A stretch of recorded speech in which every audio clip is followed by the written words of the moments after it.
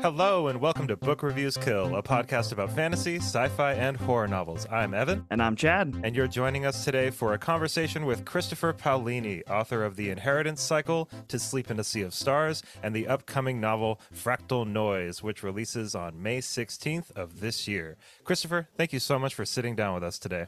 My pleasure. Glad we could work it out. So we always like to start with this question for our interviews, as we are a podcast primarily centered on books. What are you currently reading, if anything?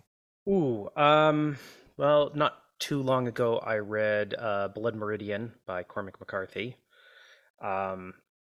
Still thinking about that one, actually. I'm trying to think about, I'm reading the first Thomas the Unbeliever, Covenants of Thomas. I can't remember the name of the first book. Was it Lord Foul's Bane or something? Yeah. Which is a classic of fantasy, and I should have read that ages ago. Also working my way through a collection of North American, Native American myths and legends that I picked up locally. So that's kind of fun. I love reading mythology, and because usually it's like a whole bunch of collection of short stories in essence. So that's been fun. I'm just trying to think. I've been having a blast reading. Are either of you familiar with the short television show Garth Marenghi's Dark Place? No, I can't say I am. Okay. So it's done by a lot of the same guys who worked on the IT Crowd. Okay. And it is a spoof series and the conceit is that there's an author who's essentially like the bad version of Stephen King, and his name is Garth Marenghi. And he wrote and starred in this television show in the 80s, even though it was made more recently. And it's just an absolutely horrible show, but it's been rediscovered, and it's being aired now with an introduction by him. And it's all surreal and pretentious, and if you're a writer, it's horribly funny because it's all about poking fun at bad writing while being bad writing itself. And the guy who created it, who plays Garth Marenghi, wrote a book as Garth Marenghi. It's his terror tome. How meta. It is perhaps the book of the decade for me, because it's nothing but a series of bad puns, specifically about bad writing, starring a writer as the main character. And I'm probably going to send it to my agent, and he's going to tear his hair out reading it. So yeah, that's Garth Marenghi's Terror Tome is what I'm actually thoroughly enjoying at the moment. Well, thank you for that recommendation. Yeah, so that's the present day, and I know that everyone wants to hear what we've got going on right now, but I'm going to take us back through time a little bit to the beginning. Is there any specific book that sticks out in your mind that kind of captured your heart and soul and turned your focus to the fantasy genre? Like one specifically that you're like, without this book, I wouldn't be the Paolini we all know and love. So I tried reading the Narnia series when I was fairly young. My dad had recommended it to me. And I think I was a little too young. I sort of bounced off that. And then I was maybe a year or so later. I mean, so we're talking maybe 10, 11, 12, somewhere in that range. And then a few years later, I read The Hobbit and just fell in love with The Hobbit. It's still my favorite Tolkien novel. And then I went back and read all of the Narnia books. And then I tried reading Lord of the Rings and again, bounced off of them. They were a little too scary, quite honestly. The black writers were too scary for me at that age. But it was really that sort of that combination of C.S. Lewis, Tolkien, and then I just started reading everything I get my hands on. I've talked about this before, but actually it was the one that really captured my attention was The Ruby Knight by David Eddings.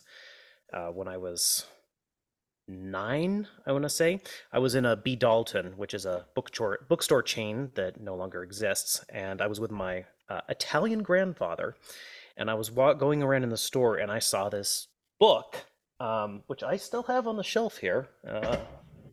Well, we're doing a podcast, so I'm not going to pull it off. But I saw this book, and it had a Keith Parkinson painting on the cover of a knight in full armor, minus his helmet, with a spear facing off with a sort of humanoid dragon creature.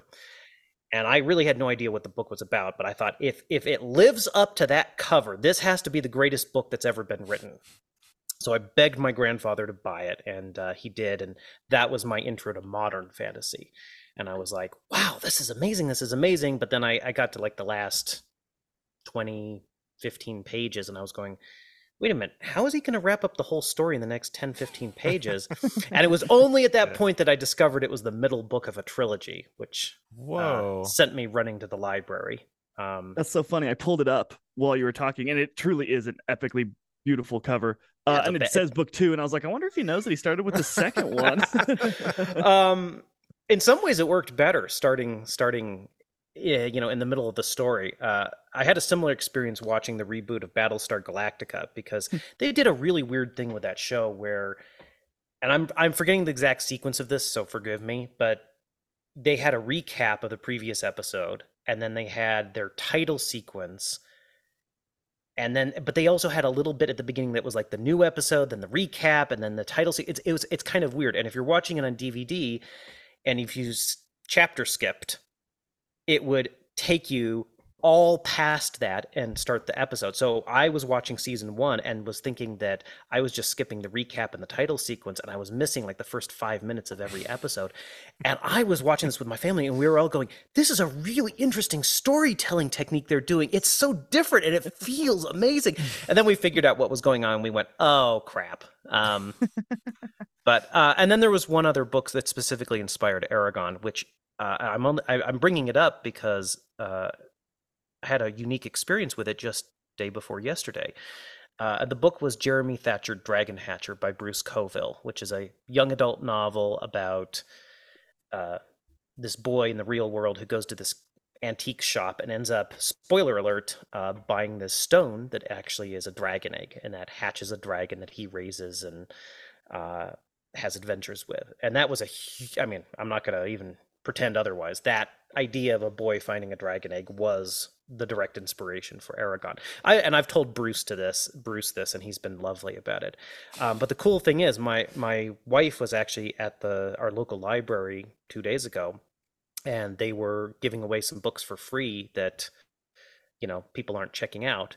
And my wife saw that actual copy of the book and brought it home, and I opened it up and I looked, and there's the card at the front where you can see the checkout history, and only a few people have checked it out since the 90s, and I actually I can see in there the stamp from the exact day I checked it out and brought it home and read back in 1996. Wow. So I'm keeping that book. That's going in my library. Wow, what are the odds? That's so wild. Sorry, so an accidental time capsule. Yeah, so sorry, I'm long answer to a short question. You have to understand, I am used to giving solo presentations, and I've done it for almost 25 years now. So if I start like rambling on when you ask a question, it's because you've triggered answer number 37 from the presentation, or answer number 7. No. That makes it so much easier for us. We just sit back. Yeah, and you're on the horn with 2 podcasters who talk for a living. We get it. Yeah, we are definitely. I'm rambly as hell. I have another question here. Let's get to the elephant in the room. Let's give him some love. Give this elephant some love. What can you tell us about Murtagh? The 5th installment in the world of Allegazia has already generated so much buzz. It's all I was seeing on Instagram for like an entire day and a half, which is a lot of Instagram for me. So we'd love to hear more about it if you can. Sure. We do know that it's not a spin-off or a retelling. It's a full-length 700-page novel, direct continuation of the storylines in the Inheritance cycle. But I want to really kind of like dive into this little thing that you said. And you said this, and it was so cryptic, Christopher. And it said, this is a promise that more is coming. You tease. Well, before diving into that, I'll just say that the response from fandom and readers in general was exceeded all our hopes, mine and the publishers. I mean, it's a big fan base. I know it's a big fan base, but it's been 12 years since the last big book came out. I had a short story collection, The Fork, the Witch, and the Worm, which came out end of 2018, beginning of 2019. But still, it's been a while since a full-size novel. And of course, the story itself in the Inheritance cycle has been complete, so it's not like it needed a follow-on, although there's certainly threads I left that promised follow-ons. But yeah, no, the response was incredible. You mentioned Instagram. I mean, on Twitter, I think I got like 1.5 million impressions within the first chunk of that day with the announcement. Yeah. So yes, Murtag is a promise of more to come.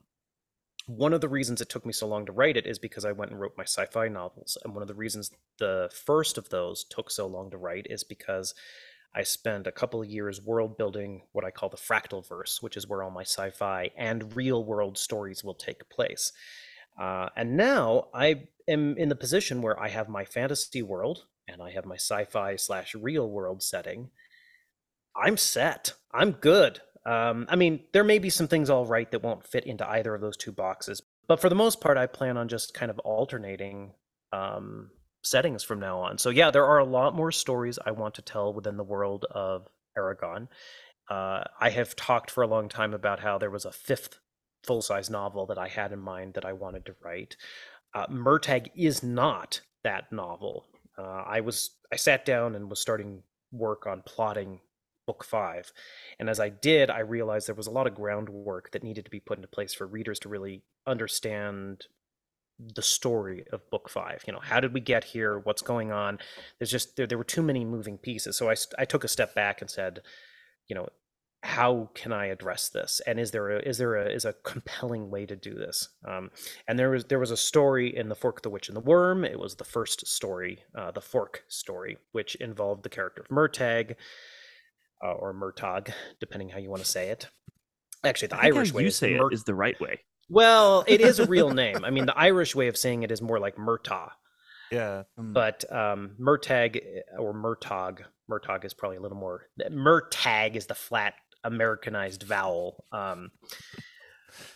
We'll go with Murtagh from here on out. But that story dealt with that character and provided a perfect jumping point for this new novel. And yeah, it is a direct, inline sequel to the Inheritance Cycle, with the caveat that the Inheritance Cycle is finished. That story is complete. I am not trying to resurrect a zombie here. This is a new story in the world, but it draws directly from the Inheritance Cycle. So I'm curious, and give whatever information you feel comfortable with here. But when you went to go tackle this fifth installment, I'll call it, is the Murtagh story something that you felt needed to be told, like as like a simultaneous part of the timeline, or had you jumped forward a bit and then thought, well, no, I need to go back and explain some stuff before I'm able to jump forward past when Murtagh is set? I was further down the timeline, and totally. I thought I need to go back. So what now is probably going to be book 6, is probably 10 years after the end of Inheritance. Interesting. Maybe more like 16 years. Whoa. So that's a decent time jump. But there's other things going on in the world I kind of need to deal with. That makes sense. Wow. It's kind of like in Tawny Man when Fitz is much older, which is a big time jump, cooler place. Yeah, or even what the 5-year jump George R. R. Martin was going to do. Mm-hmm. But I'm not doing that. What he's doing is more involved, and he was dealing with the exact same characters, which I have a little more freedom than he does. Oh, that's so exciting! It really is. We've heard from some other authors that we've had on that there's this idea, and you certainly would qualify for it, that the book grows beyond you, because it's loved and it's personalized by so many people. They have a strong emotions with the story. What was your thoughts and emotional state when you sat down to return to Allegacia? Were you kind of intimidated? Oh boy, I've got a lot, the bar is high, Yeah. So this year is the 20th anniversary of Random House's edition of Aragon. So I had a deadline and a goal that definitely helped push me to finish this book. So that was motivating. I had also written a bit about Murtagh in the short story collection, so I'd already dipped my toe into his mind a little bit, into the character. That was helpful. Even back with Aragon, there were a couple of chapters from Murtagh's point of view in the self-published edition that got cut in for the Random House edition. So this wasn't completely from scratch getting back into Murtagh, but it still took a lot of work, because different character than Aragon, his needs as a character were different, and the voice he needed was different. Also, I'm not the same person I was at 15, so right. And I did feel also that there's an expectation from the fans, and you see this with other series, but especially with this one, perhaps, that, if you were 14 when you read Aragon, I mean, you're going to be 30, 34 now, 35. The characters have grown up, the readers have grown up. I think there's an expectation that the book itself should be a little more sophisticated, perhaps. Now, that doesn't mean it's not going to be a rip-roaring adventure. It doesn't mean that I'm throwing in profanity and sex and violence everywhere. I'm not.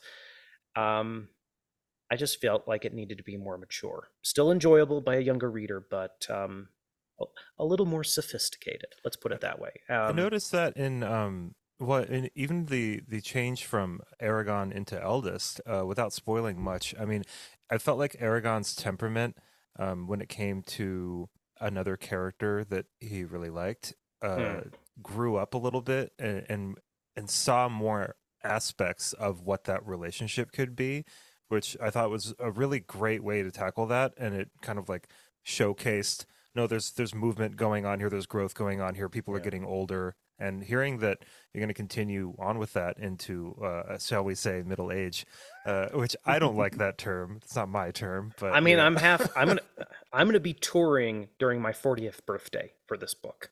That's awesome. So, Wow. I mean, that's halfway to 80. I think middle age is definitely the appropriate term here. Whew. Hey, 40 is the new 25, so you're in your prime. No, it is not. I'm sorry, people. Actually, I'm going to rant for 1 second here. Go for it. Do it. Yeah, I think here. the attitude that, especially, especially for men, sometimes, that you can just mess around in your 20s and don't focus, and you still have time in your 30s to build. And it's true. It's never too late, but. I think that really does a disservice to your own life and your own energies and your own focus, because if you can focus and build and take things seriously, even from an early age, you get such a leg up. And life is short, even though it is the longest thing we ever do. It is difficult, and there are no guarantees of anything. So no, I mean, focus and work hard as soon as you can. Love that. I agree with that a lot, actually. And I mean, Alexander the Great, right, conquered the known universe by the time he was 27. I'm 33. I'm like, man, I'm really falling behind that bar, I mean, all I know is that when I sneeze, my back hurts. So Yeah. like that's annoying. That didn't used to happen. Yeah, that's actually why I've been really pushing hard with the exercise recently. It's like, it's like, I think I'd say about it's like 34, 35, you really realize if you don't move, you lose it. Whatever it is, flexibility, stamina, strength, whatever. If you don't use it, you lose it. And yeah. Yeah, I used to exercise to try to be hot, and now I'm just doing it so that my knees don't hurt. Right. So I can breathe when I go I can upstairs. sit crisscross applesauce for 5 minutes without going into crazy pain. There's a great saying from Dick Van Dyke about that. I can't remember the whole thing, but he broke out his life with exercise, was saying similarly, it's like, I exercised to look good when I was young, and this, that, at this age, and this, and now I just do it so I stay alive. That's the goal. So I don't know if you are aware, but Evan and I have been working our way through your the Inheritance Cycle series. Just finished the 4th one last night, in fact. And Oh, wow. it was so nice to reread it, because I read it when they came out when I was 15, 16, way back in the day. Yeah. All of the books I read in Barnes and Noble, because my parents lived kind of outside of town. So I just would go in there and pull it off the shelf and just read it away. And I'm wondering, as the story progressed, obviously you grew as a writer, the story grew, it got more complex, both in plot and character development. What was your process of expanding Allegacia like? Did you have to plot it all out and make an outline, or were you just like pony forward into the breach, my friends? I had a pretty good outline for the entire story of the series, and I can prove that. But before I started the first book, and I can prove that because if you go to Aragon and you go to the scene after Aragon drags his uncle Garrow back to Carvajal, and then Aragon has sort of a feverish night of bad dreams. The bad dream, or the dream that he has that night, is actually the very last scene of the 4th book. Oh, wow. Really? Yeah. Oh, wait. Yeah. Yeah, you can go look that up. Wow. You Now, buried it in there. some of the specifics changed. I won't lie. Originally, Aragon and Arya were going to leave together.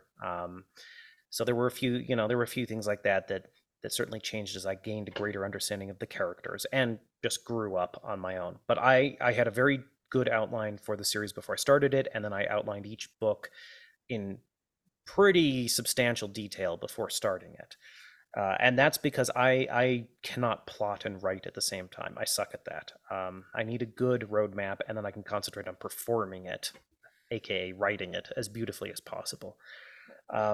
But the thing is, as far as like growing Algasia, building the world, a lot of that happened as I was writing.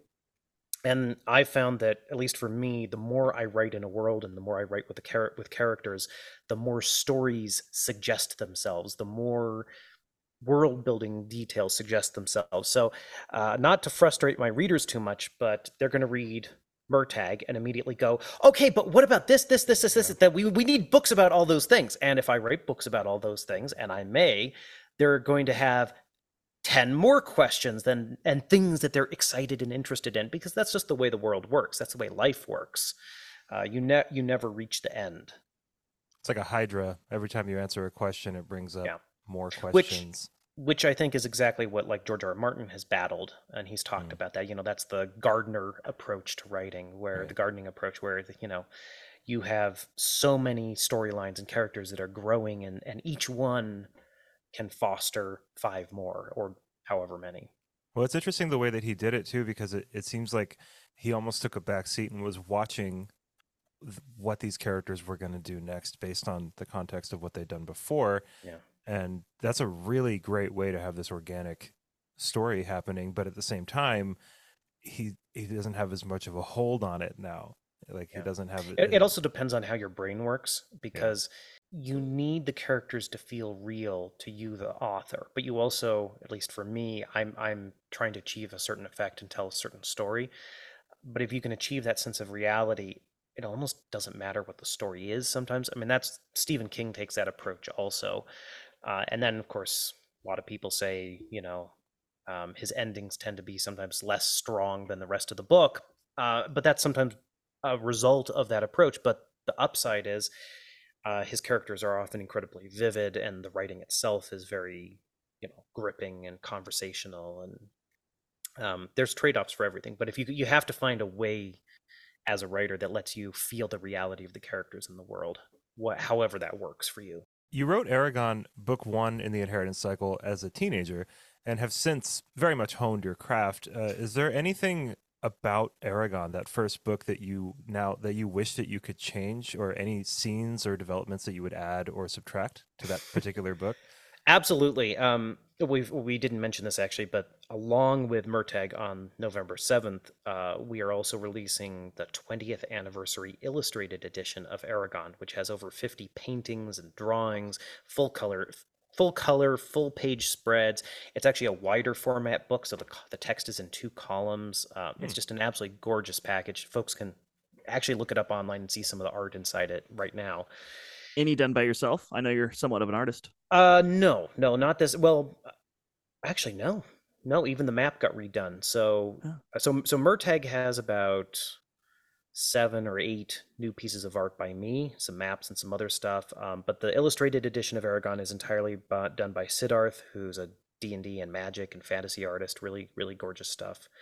But my point was, because the text got reformatted, I actually had to look at the text of Aragon in a way I haven't in a while.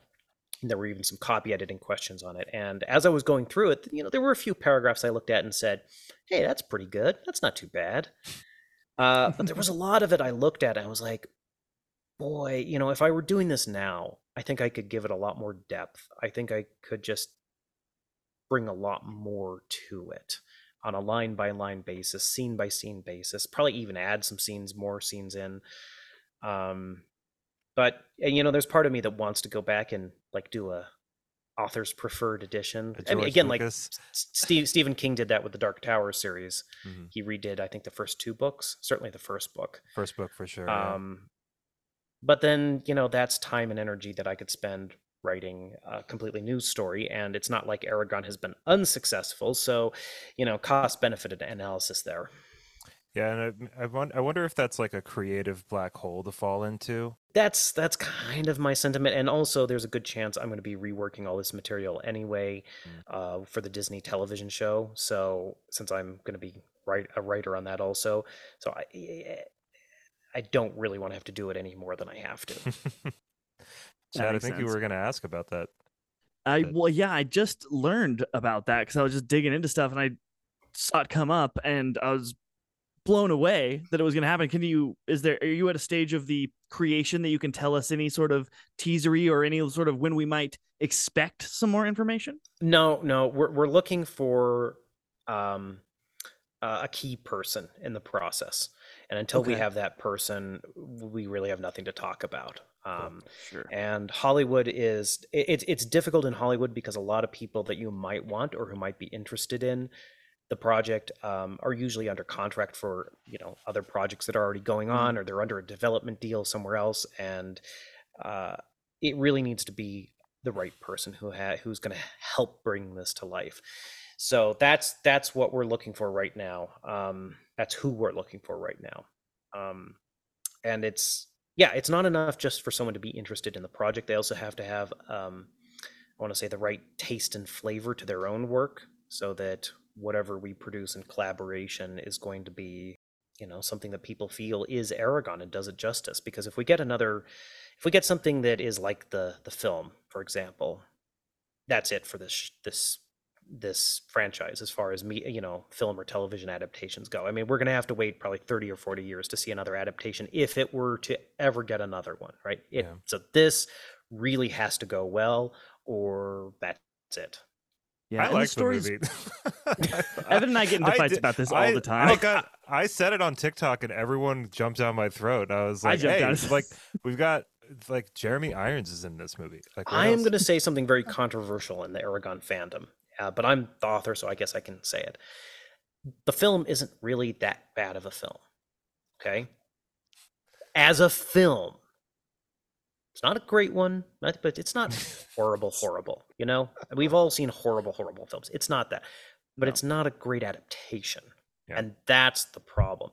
And especially, and I think it really suffers in comparison. That's you start saying, well, where's this? Where's that? And it doesn't feel like it needs to feel. And that's where it falls down. And the crazy thing is they actually had a huge budget, but it was a mess behind the scenes. And so if you were to look at the film, and if I were to ask you to guess the budget, you would guess far below what they actually spent on it. Interesting.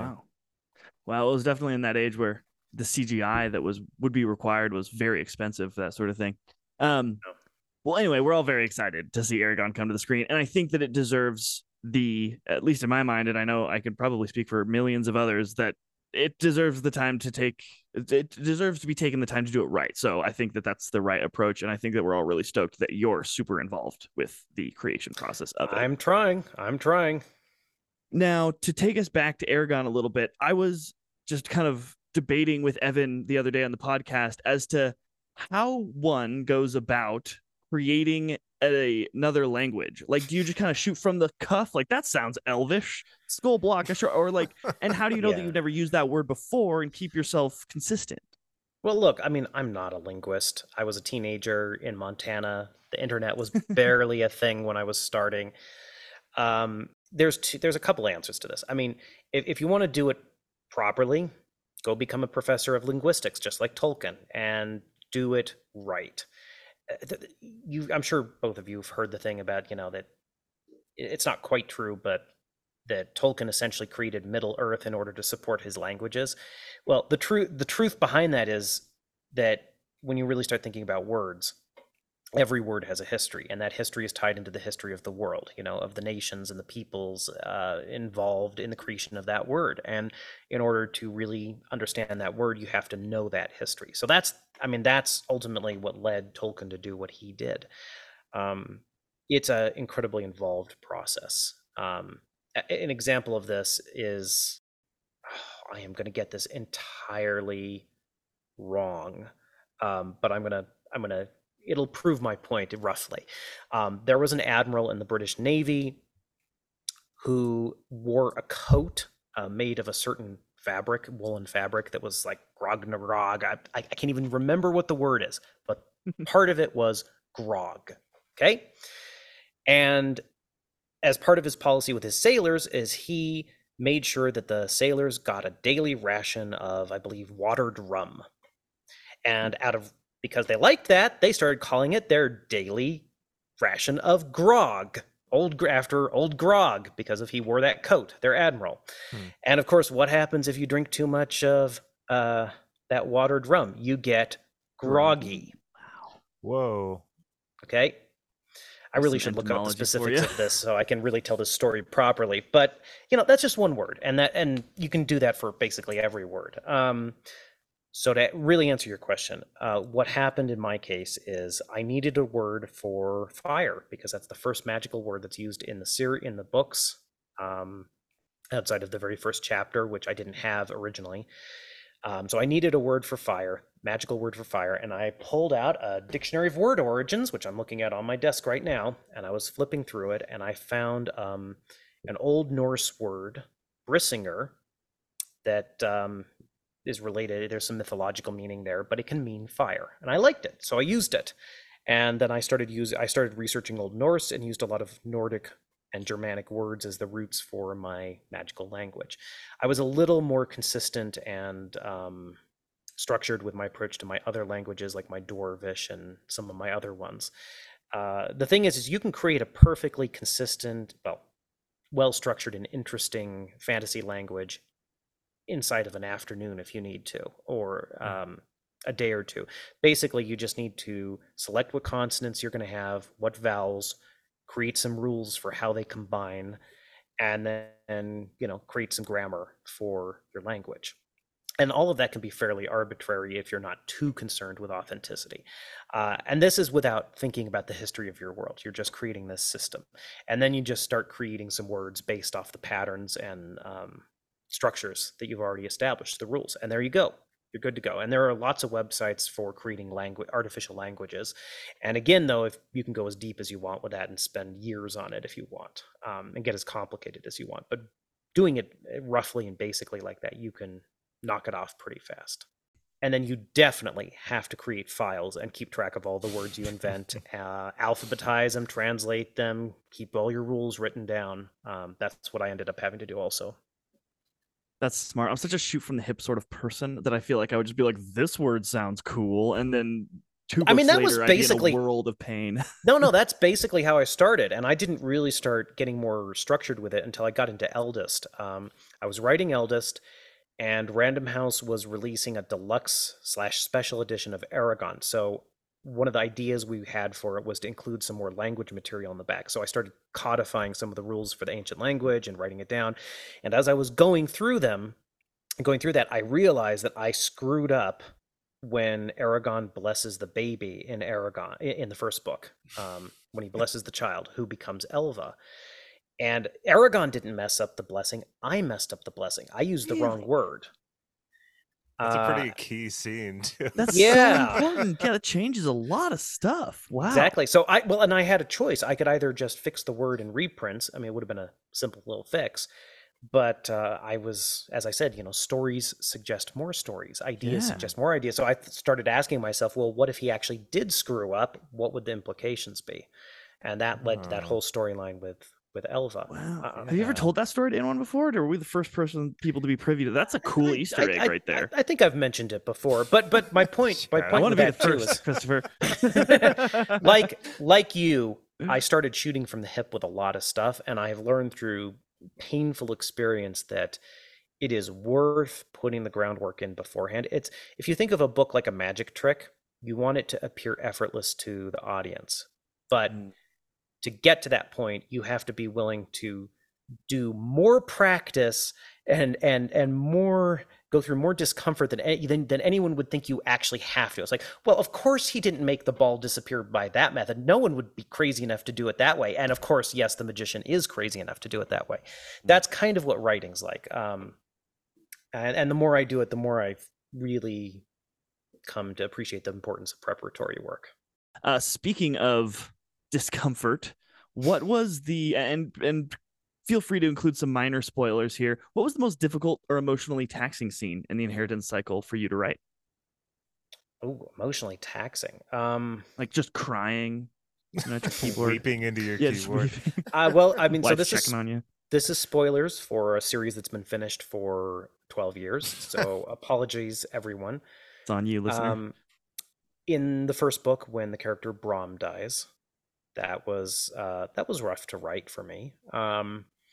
Overall, I'd say the character of Arya was very difficult for me to write over the course of the series, just because I am many things, but 100-year-old elven princess I am not. Especially Had us fooled, Christopher. especially as a kid. And then writing the last chapter of the series was incredibly emotional. I kind of expected it to be, but it hit me harder than I actually thought it would. Just because it had been such a big part of my life for so long.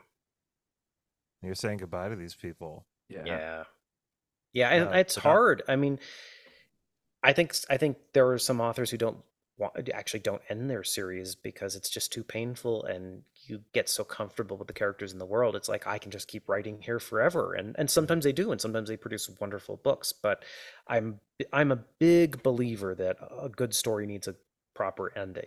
Whether or not you agree with how I ended the story, at least it's got an ending. And that's also why I like To Sleep in a Sea of Stars is basically a series in a single book. It has an ending. Fractal Noise has an ending. Murtagh has an actual ending for the story that's being told in that book. And that's very important to me. And especially if you look back at a lot of classic sci-fi and fantasy, and some of those books are really short, actually. And you go, why are we needing absolutely giant books these days to tell a story that someone was able to tell in 200 pages in the past? Like all the little Conan books, those things were slivers. Yeah, or Wizard of Earthsea, a lot of Bradbury's stuff. You talking about how a author just can't let a character go, and immediately popped into my brain, which is Drizzt Stewardin from R.A. Salvatore. I don't know if you've read any of his work, which I really love, but I have. It just goes on. Hey, as long as it's good, it's good. Right? Yeah, it is good. You've spent a lot of your time lately on. Well, I mean, now we know you're spending your time writing Murtagh, but you spent a lot of your time on science fiction lately with To Sleep in a Sea of Stars and the upcoming book Fractal Noise, which both are in the Fractalverse. How did you feel about making that switch to a different genre altogether after your success with high fantasy? I mean, you could have just kept doing high fantasy. Obviously, it worked, so now you're moving on to science fiction. And, obviously there is like this kind of argument about whether or not science fiction and fantasy are really all that different or whatever. But I feel like there are some differences. Like, how did you approach that? What was that like? Well, I mean, I wanted to change a pace. I wanted to prove I could write something different. I wanted to write something more adult. I grew up reading as much sci-fi as fantasy, and I like them for different reasons, but I like them both equally. In some ways, and I'm generalizing ridiculously broadly here. I know there are many exceptions, but in many ways, fantasy is a nostalgic genre. It's a backwards-looking genre. And in many ways, science fiction is a forward-looking genre. And I really enjoy thinking about the size of the universe and what might be out there and humanity's hopeful future out there, and also just the potential possibilities out there. So all of that stuff was fun to write about. Also, after spending, however long it was, over a decade on the inheritance cycle, I really wanted to use my everyday vocabulary. I wanted to be able to use my, English as I speak it, instead of having to, write something that's more constrained or different with fantasy. And that was a challenge at first. I actually had to really work at purging a lot of the expressions I used in the inheritance cycle. I'd say the biggest thing that I ran into as far as differences with sci-fi fantasy is that fantasy, you break the laws of physics and someone asks, how did you do that? And you say, a wizard did it. Magic. And in science fiction, you say, well, you reversed the flux capacitor and inverted the tachyon beam and da da da da da. You can do that with magic also, but it's more prevalent in science fiction. Also, if you're trying to be semi-realistic, machines really have hard limitations that you don't have with living creatures. So if you have your characters traveling from point A to point B in a fantasy world and they're on horses and they absolutely have to get there faster, you know, there's some wiggle room. You can push the horses faster. Okay, the horse is keeled over. Well, now you're running on foot. You can really push yourself really, really hard because it's the end of the world, and you can pull off something extraordinary. With, you know, rockets, spaceships, there are very hard limits on what you can do. You know, the frame of the ship is only rated for so much force. You only have so much propellant, and you only have so much delta V, and that's just what it is. So that definitely imposed some real storytelling limits on what was possible. But I liked that because it ended up suggesting other possibilities. It was like, okay, it's going to take, you know, 6 weeks to travel from point A to point B. It is what it is. All right, what do I do now? Yeah, it kind of introduces some conflict. Yeah, and you need those sorts of restrictions, because otherwise you get situations where, okay, FTL is possible, so what's stopping someone from strapping an FTL engine to a mile-wide asteroid and dropping it right on top of someone's planet, right? If it's traveling faster than light, how do you detect it? How do you stop it? How do you, you know, all that stuff is fun to think about. Which, we were talking about this before our podcast started, where you were talking about The Expanse, reading The Expanse. Yeah. Those authors, the authors of The Expanse, and I actually used the same resource, which is this amazing website called Atomic Rockets, atomicrockets.com. And Winchell Chung, the guy who runs it, created it specifically as a resource for sci-fi authors to create more realistic and interesting science fiction. And it has all the resources you could want on everything from potential engines, both, you know, speculative and realistic, energy sources, food sources, weapons, how all of this might interact. You know, he doesn't touch on social stuff. That's for the authors to deal with. But from a technical standpoint, it's a fantastic resource. So for our listeners and for readers that haven't read To Sleep in a Sea of Stars, when Fractal Noise comes out, would you encourage people to read To Sleep in a Sea of Stars before they read Fractal Noise, or can they read either one? They can read either one. Fractal Noise is a prequel. It doesn't share any of the same characters, so they're really not connected, although they're dealing with some of the same things. And if you have read To Sleep in a Sea of Stars, you will potentially get more out of Fractal Noise, but it is not necessary in the slightest. I actually wrote Fractal Noise first. I wrote it back in 2013, but I wasn't really happy with the first draft, and it was about half the size it is now. And it was a very dark first draft. So I decided that even though I could revise it and get it to the standard I wanted, that it would not be a good introduction to the Fractalverse. So I shelved it, finished To Sleep, finished Forkwitch Worm, and then came back and revised Fractal Noise before writing Murtag. And I'm much, much, much happier with where it ended up. Did you have Fractal Noise in mind while you were writing To Sleep in a Sea of Stars, or was it kind of like this shelved thing that happened to be connected, but you were really working on To Sleep in a Sea of Stars? I was really just working on To Sleep in a Sea of Stars. I mean, I would think about Fractal Noise every once in a while, in the sense that I knew it wasn't successful, and so I was sitting there.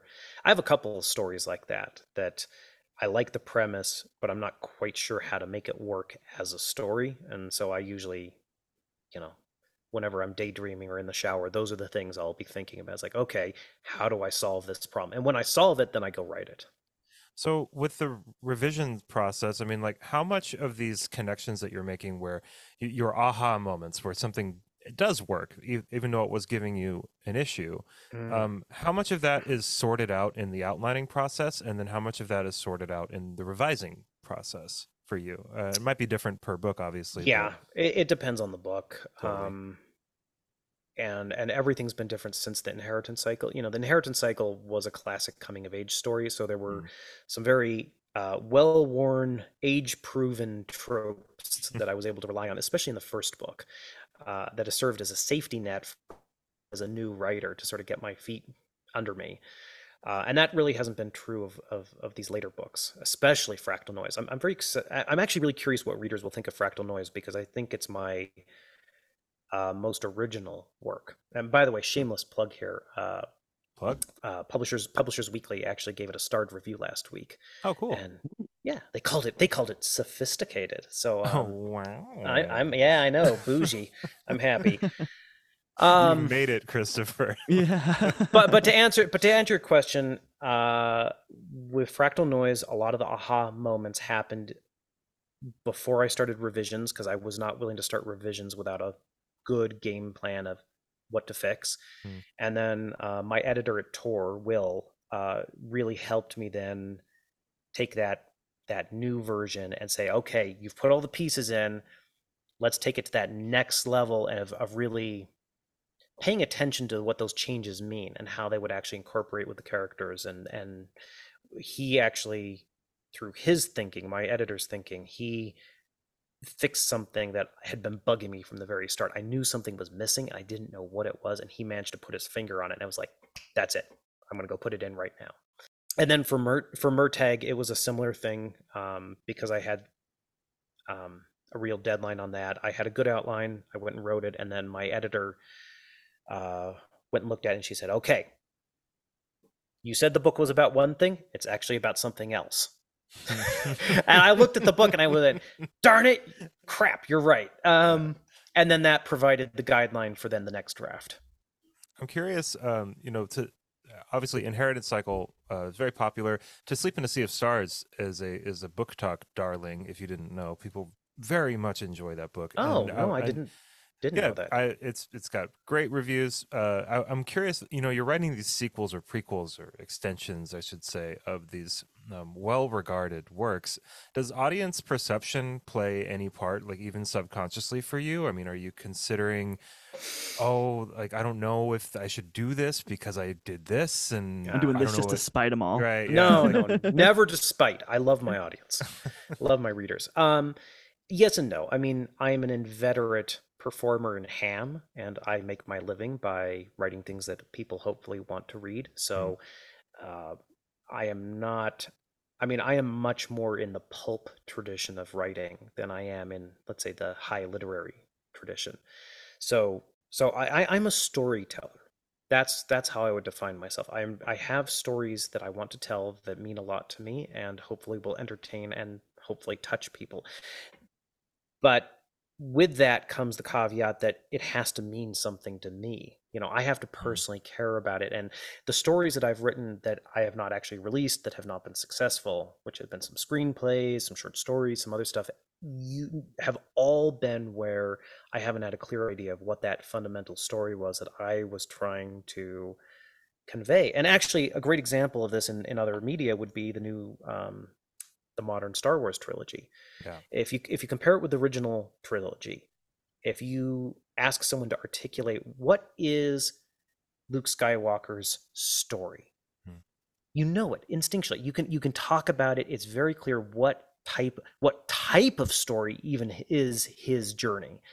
You can't do that with Rey, because it goes all over the place, and that's sort of that's a demonstration of the exact problem I'm talking about.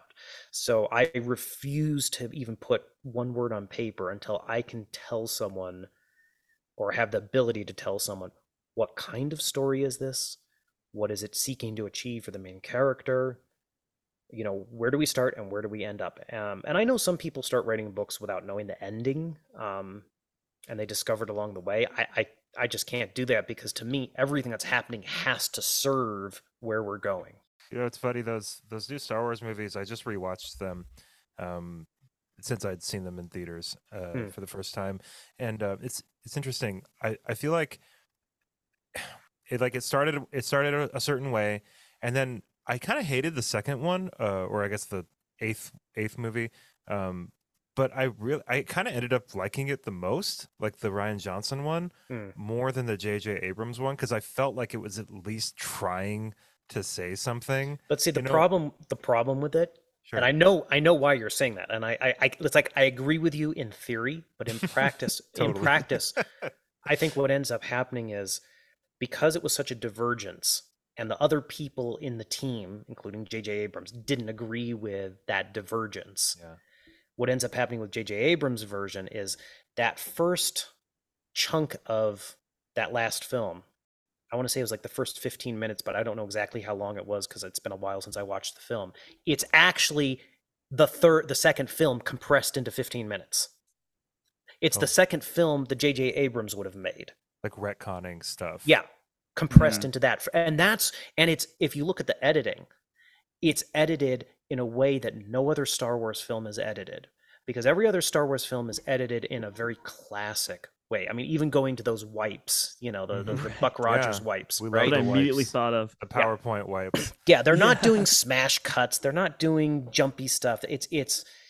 And actually, well, actually, there's something else with Rogue One, but that's a different conversation. So, so the editing is too compressed in the beginning of that last film because they're trying to retcon. They're trying to basically outline what the second film would have been otherwise, and that just is not a good way to storytell. I think that's a really good observation and kind of like really puts a finger on why those movies are just kind of rough. It's just what you said. I mean, it's hard to say like what they're about.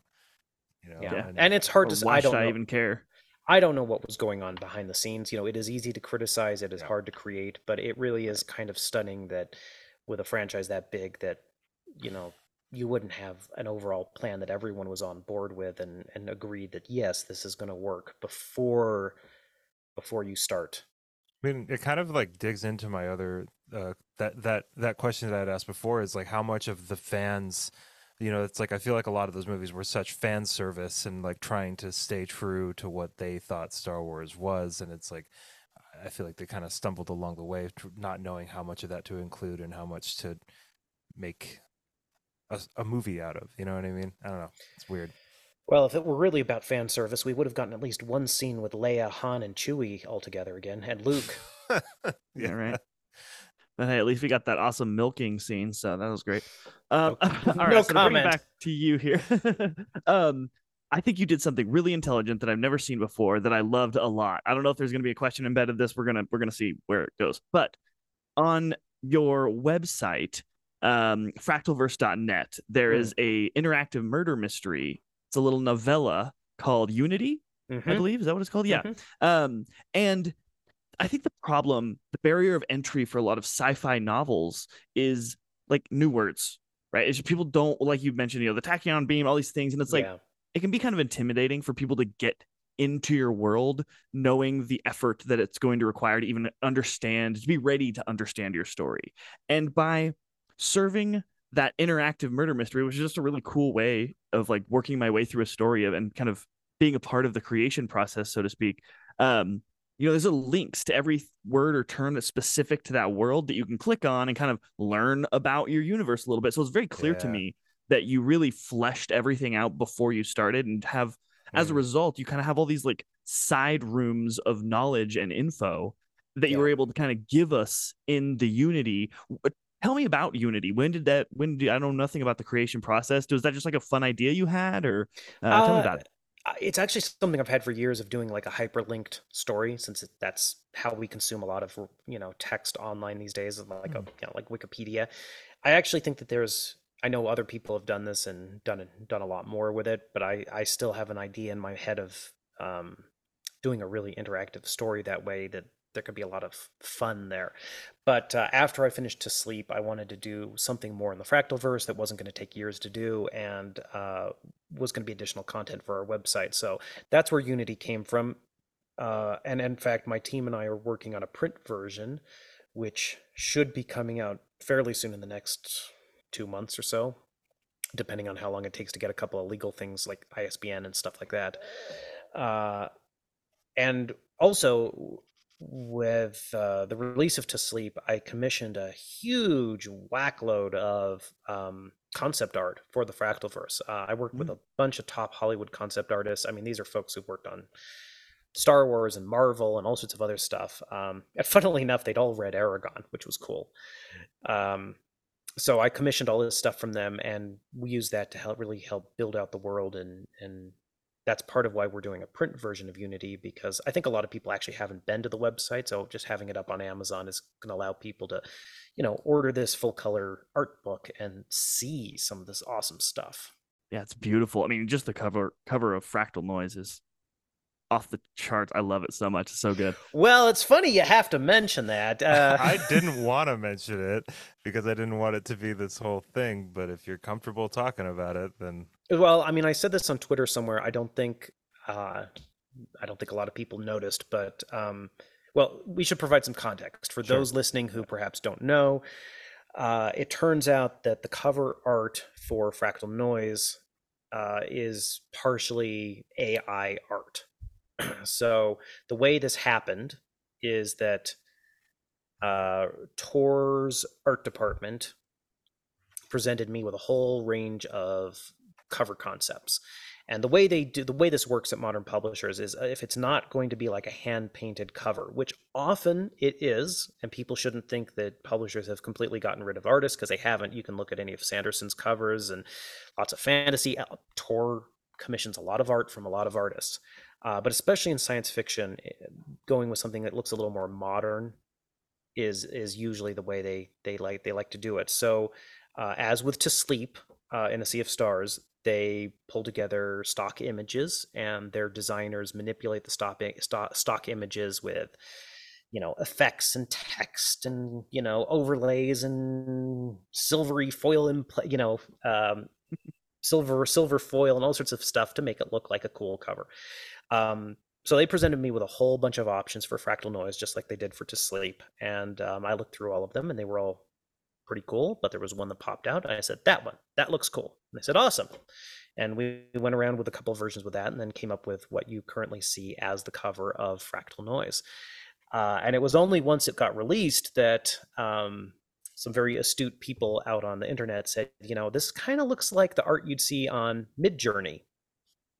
And Midjourney is one of the big AI Right. One of the big AI art programs out there. Now, I've played around with Midjourney a little bit, and so at first my reaction was, well, no, this isn't AI. I know this was from the designers at Tor. But then the more I thought about it, I was like, I know why they're saying that. It kind of has that look. And we did quite a bit of, the designers at Tor did quite a bit of work on the art itself. It's not the stock image, just bare bones that was originally licensed. So I went back to Tor, and they did some looking into it, and it did turn out to be a piece of AI art that formed the basis of the cover. And some people have said, well, using stock images means that an artist is not being paid, and that's actually not the case.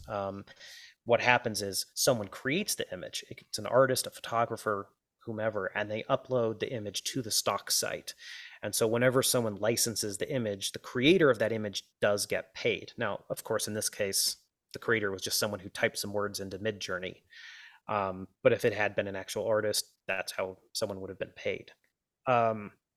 Unfortunately, by the time all this came out, we were already so late into the production process with Fractal Noise that there really was not time to to commission an artist to actually hand paint or create a cover, which is a long and involved process. I mean, could something have been rushed? Maybe, but I mean, I don't think a lot of people outside the industry realize like how rough production times are right now with the delays in shipping and everything. So for example, the illustrated edition of Aragon, the 20th anniversary, which is coming out November 7th, is going to the printers beginning of next week. Wow. Because they need that much lead time to actually get it printed and in stores for November. Jeez. Wow. So that was kind of the situation we were in with Fractal Noise. It was a no-win situation. But I have announced this, I mentioned this on Twitter, and I can say here, Tor is going to be replacing the cover of Fractal Noise on the paperback edition. So, if that's a stumbling block for someone who wants to buy the book and doesn't want to buy a piece of AI art, there will be a replacement. So possibly the hardcovers are going to be a bit of collector's editions. Now, personally, I do like the art because that's Beautiful. what I picked for the cover out of the options that were presented to me. So I'm not going to lie and say I hate the art. I don't. I think it makes for a nice cover. but I also, as an artist myself, and as someone who's spent a huge amount of money to art from concept art, I really do understand the issues here, and it's difficult. I think that AI art is going to become these are just the AI programs are just going to become more another tool that artists use.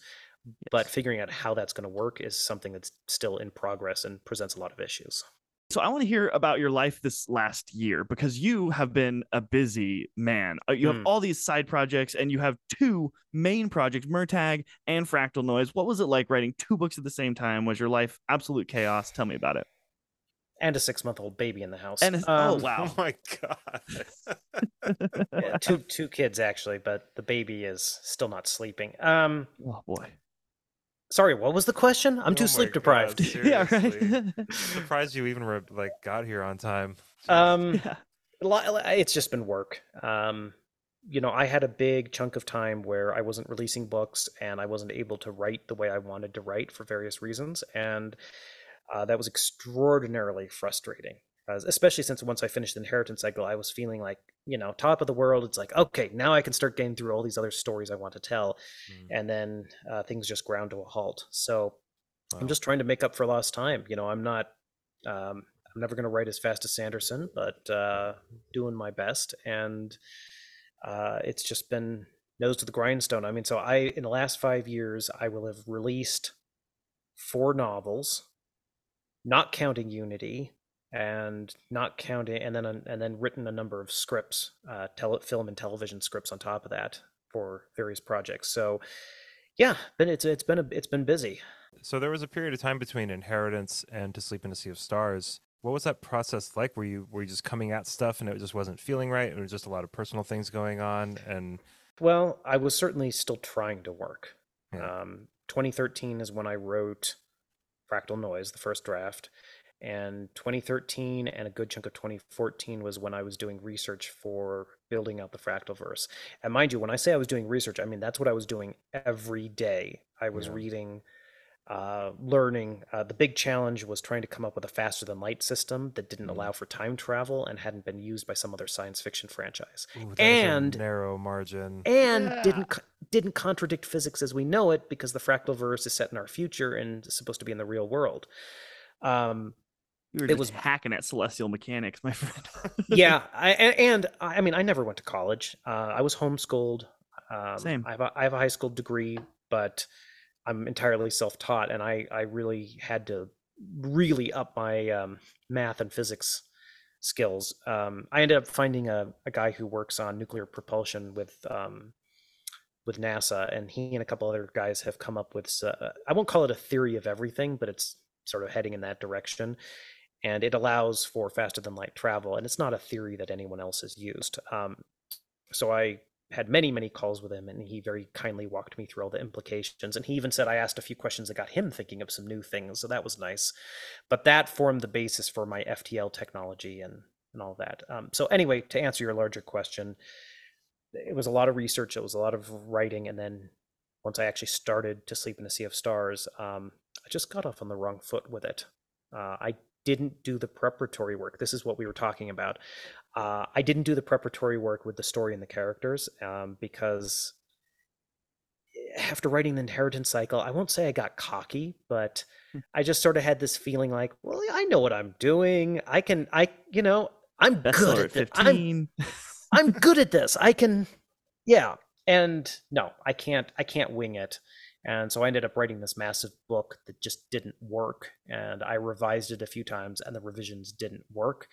And the problem is every time you revise a book that's 250 to 300,000 words long, it just takes a massive amount of time, even if you're just doing small changes. And then end of 2017, I'd given the latest revisions to my editor and my agent, and they both said, you did really good work here, but it's still not working. So at that point, I'd been working on it full-time 2014, 15, 16, 17. I mean, so that's 4 years there. And it wasn't working. So then my decision was, do I walk away from it, or do I just really, really step back and try to figure out what I'm doing. And I hate giving up on projects. Maybe it would have been better if I'd written something else, but what I did was I wrote 200 pages of notes by hand inside of a week. And I ripped apart everything in the book, characters, storyline. I mean, I basically went to first principles and said, this isn't working. What's the problem? Start from scratch.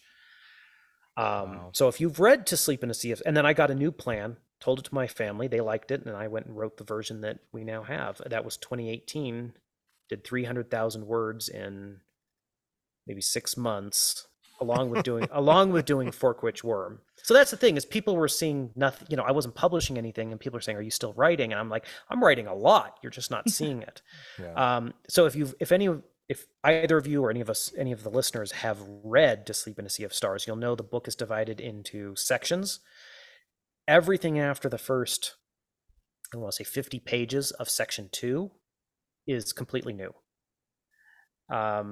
There was no travel to the different systems after section 2 in the original version. There were no nightmares. There were no, where was it? No Cordova, no Bug Hunt, no Nidus. None of that was in the book. No Sol. There was no trip back to the solar system.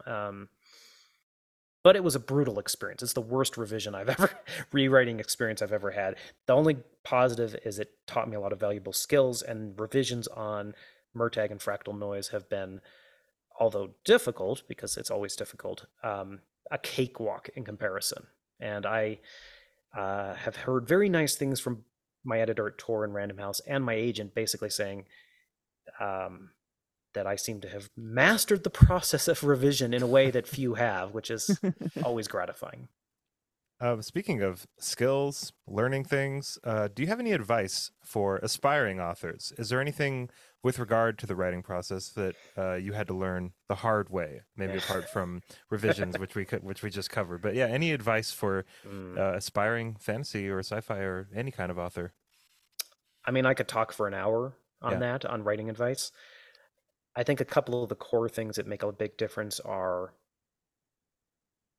don't be afraid to make things difficult for your characters. Every scene, every storyline, you should always be looking for the reversals. You know, what is actually going to make things difficult? That's actually where a lot of like the pulp writers are useful to look at, because they'll always have a twist every chapter. It's like, and then this happens, and then this happens, and it always makes things worse for the main character.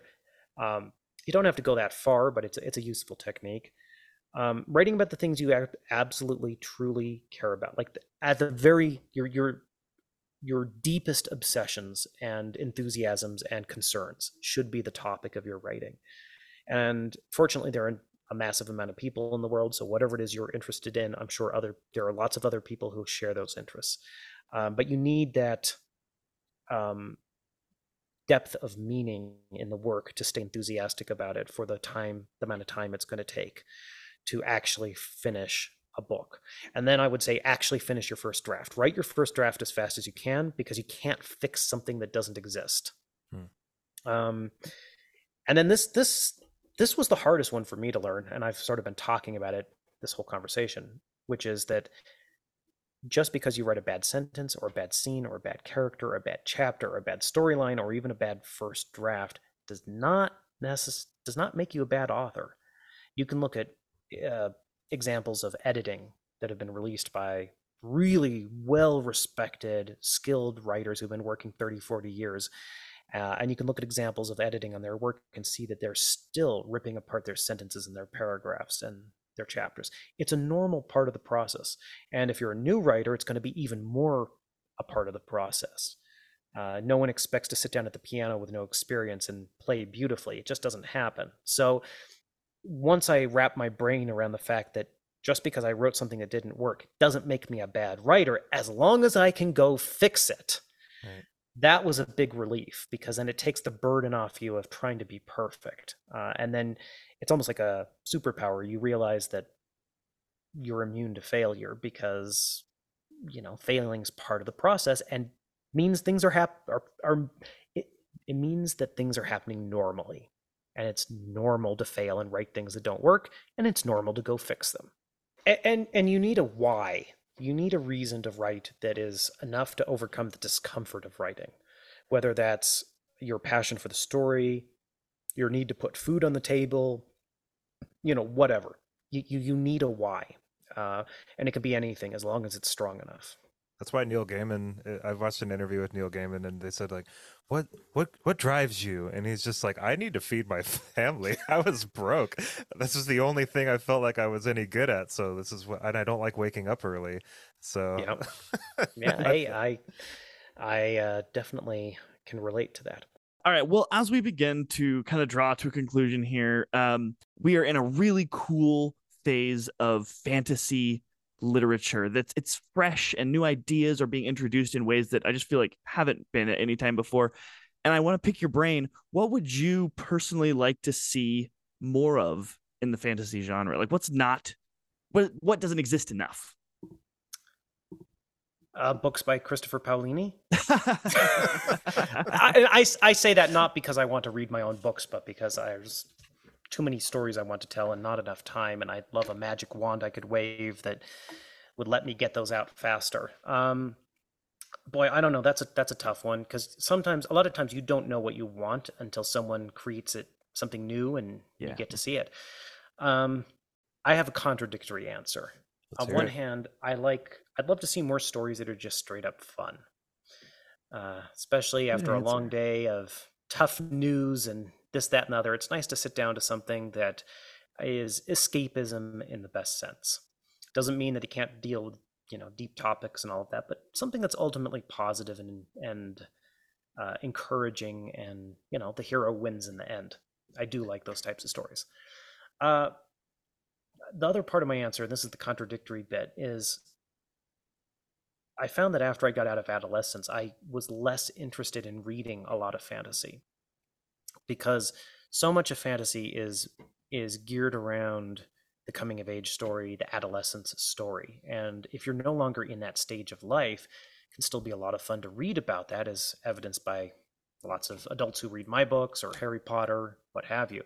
And in a sense, it's an experience we all have shared or will share or are sharing. It's one of the few universal things for humans, whereas once you're in adulthood, we all go and do different things and have very different lives.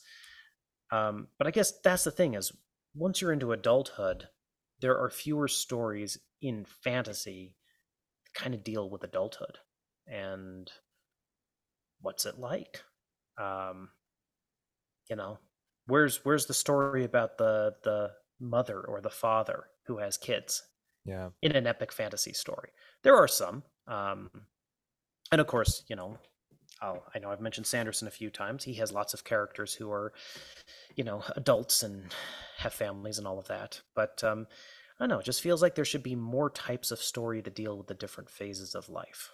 Yeah, that's one of the things I really liked. I don't know if you've read this trilogy, but the Broken Earth trilogy by N.K. Jemisin is a mom, and it's so nice. And I thought that a little while ago, actually, when I was reading that. It'd be cool to see more kind of like There and Back Again type, go get the MacGuffin whatever story, but with like a parent with a kid in tow. I think that's why the new God of War remake from 2018 was so massively popular, is because this is a story about a parent. We haven't seen that very often, or it's usually about a kid turning into a parent. And it's interesting because we see a lot of stories, a lot of movies about the dangerous lone wolf character sort of thing. And then, of course, every once in a while you get something like Taken, right? As an example, the father or the mother who has to do something. But especially after being a parent myself, boy, I'll tell you, I think a lot of those stories are written by people perhaps without children, because once you have children and once you really know what that's like, a parent is the last person I would ever mess with. Yeah.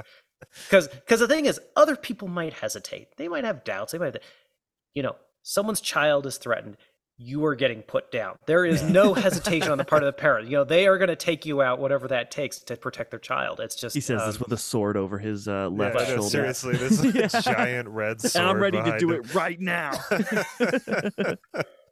Yeah, I love that answer. Yeah, that's a really good answer. Yeah. The most dangerous people are perhaps people who are violent for whatever reason, perhaps for whatever reason, but the most dangerous people in some ways are actually going to be the kindest and most protective people. And that's an interesting storyline to mine. I mean, what is the quote of your book is, "'Tis a fearful thing to love what death can touch," right? Well, there you go. Ooh. That's Fractal Noise. That's right. Right there, I did man. I not. love it. I did not write that. That's a quote from a funeral poem. Oh, I okay. noticed in the Inheritance Cycle, one of the big things that I took out of it, at least, was, you know, like, at what point are people with good intentions doing harm, you know, Yeah. in comparison to the people that they think have bad intentions doing an equal amount of harm. Yeah. Like, that's a huge part of that series. It tackles, and I thought it tackled it really well. And I think that, you know, you can kind of tie that to what you would like to see even more of in fantasy as well. It's just like, Yeah. And just it's not black and white either. right. I mean, Yeah. for the point of view of a poor footman on the opposing side facing off with Aragon or some of the other characters, it'd be like facing a demigod. I mean, it'd be absolutely terrifying. Right. I don't know if you remember the old I say old, but it's not that old. The martial arts film Hero. Yeah. Either of you That's seen a it. really good movie. It's a really good film. I actually saw they slightly edited it for the U.S. market. I actually saw the original Chinese cut, which is slightly different. But I remember in the film, there's a scene where there's a Jet Li, the main character, storms a castle, fights his way into the castle, and he's just, cutting down soldier after soldier. And of course, no ordinary man can stand against him. And I was thinking, those guys, that was just an ordinary day at work for them. And here they are being cannon fodder. And that's thoughts like that are also part of why a big part of the Inheritance Cycle was thinking about the problems with magicians. What do you do when some people actually do have abilities that are beyond what the normal human could do? How do you constrain that? How do you deal with that? It's a major, major problem. Well, not to mention your main antagonist, Galbatorix, is very aware of that issue, and him being aware of it, it seems almost like a good intention because of the context around that system. It's so complicated. Well, I mean, it actually goes to one of my pet peeves, and I know why writers do this. I totally understand it, but I hate when there's a story that has something unusual happen, and it never really deals with the questions about that unusual thing. Like, for example, I forget the name of the film, but there's a film with Ava Gardner, old film from the 50s or 60s, where maybe it was the title of a mannequin. I can't remember. But she's like the daughter of Zeus or something. And like the mannequin turns into her and she's with this guy in the modern day and all of that. And it's like, okay, it's a perfectly charming film. The actors are great, but my brain immediately is going, why is not the main character immediately saying, excuse me, you're saying the Greek gods are real? And what if he's a Christian and has a different point of view, or he's, a different religion entirely? I mean, it raises so many bigger questions. Like, okay, yes, you're beautiful and all, and you want to spend time with, fine. But Zeus is real? Can we talk about this? Not addressed. Yeah. Like Harry Potter, he's like, I hate when stuff, Christians? Yeah, I hate when stuff like that gets ignored. Yeah, it's funny though when you're creating out of basically nothing almost, it seems, or it feels like it's almost like you can never quite cover everything. You can never quite cover every question. There will always be stones left unturned. But I think you did a phenomenal job with Inheritance and overturning those stones when you could. Everybody that's listening right now, make sure to go get Fractal Noise when it comes out on May 16th. Yeah. Or you can pre-order it. Pre-order it now. That's even better. Pre-order it right now. Go read To Sleep in a Sea of Stars. Look out for Murtagh on November 7th, which to the delight of millions of people on the internet is coming out this year. A nice surprise for all of us. Where do you want people to go to find you online, Mr. Paolini? My main website is paolini.net. If you're looking for the sci-fi side of things, it's fractalverse.net. And of course, I'm highly active on Twitter and Instagram, and I even have a TikTok these days. So you can just look up my name on any of those sites. And we'll be sure to link all of that stuff in the description on this episode. Everybody, thank you so much for listening to our wonderful conversation with Christopher Paolini. Christopher, it's been an absolute pleasure having you on Book Reviews Kill today. I've really enjoyed it. Thanks for having me. Everybody, hope you have an awesome rest of your day. And of course, happy reading. Bye, everybody.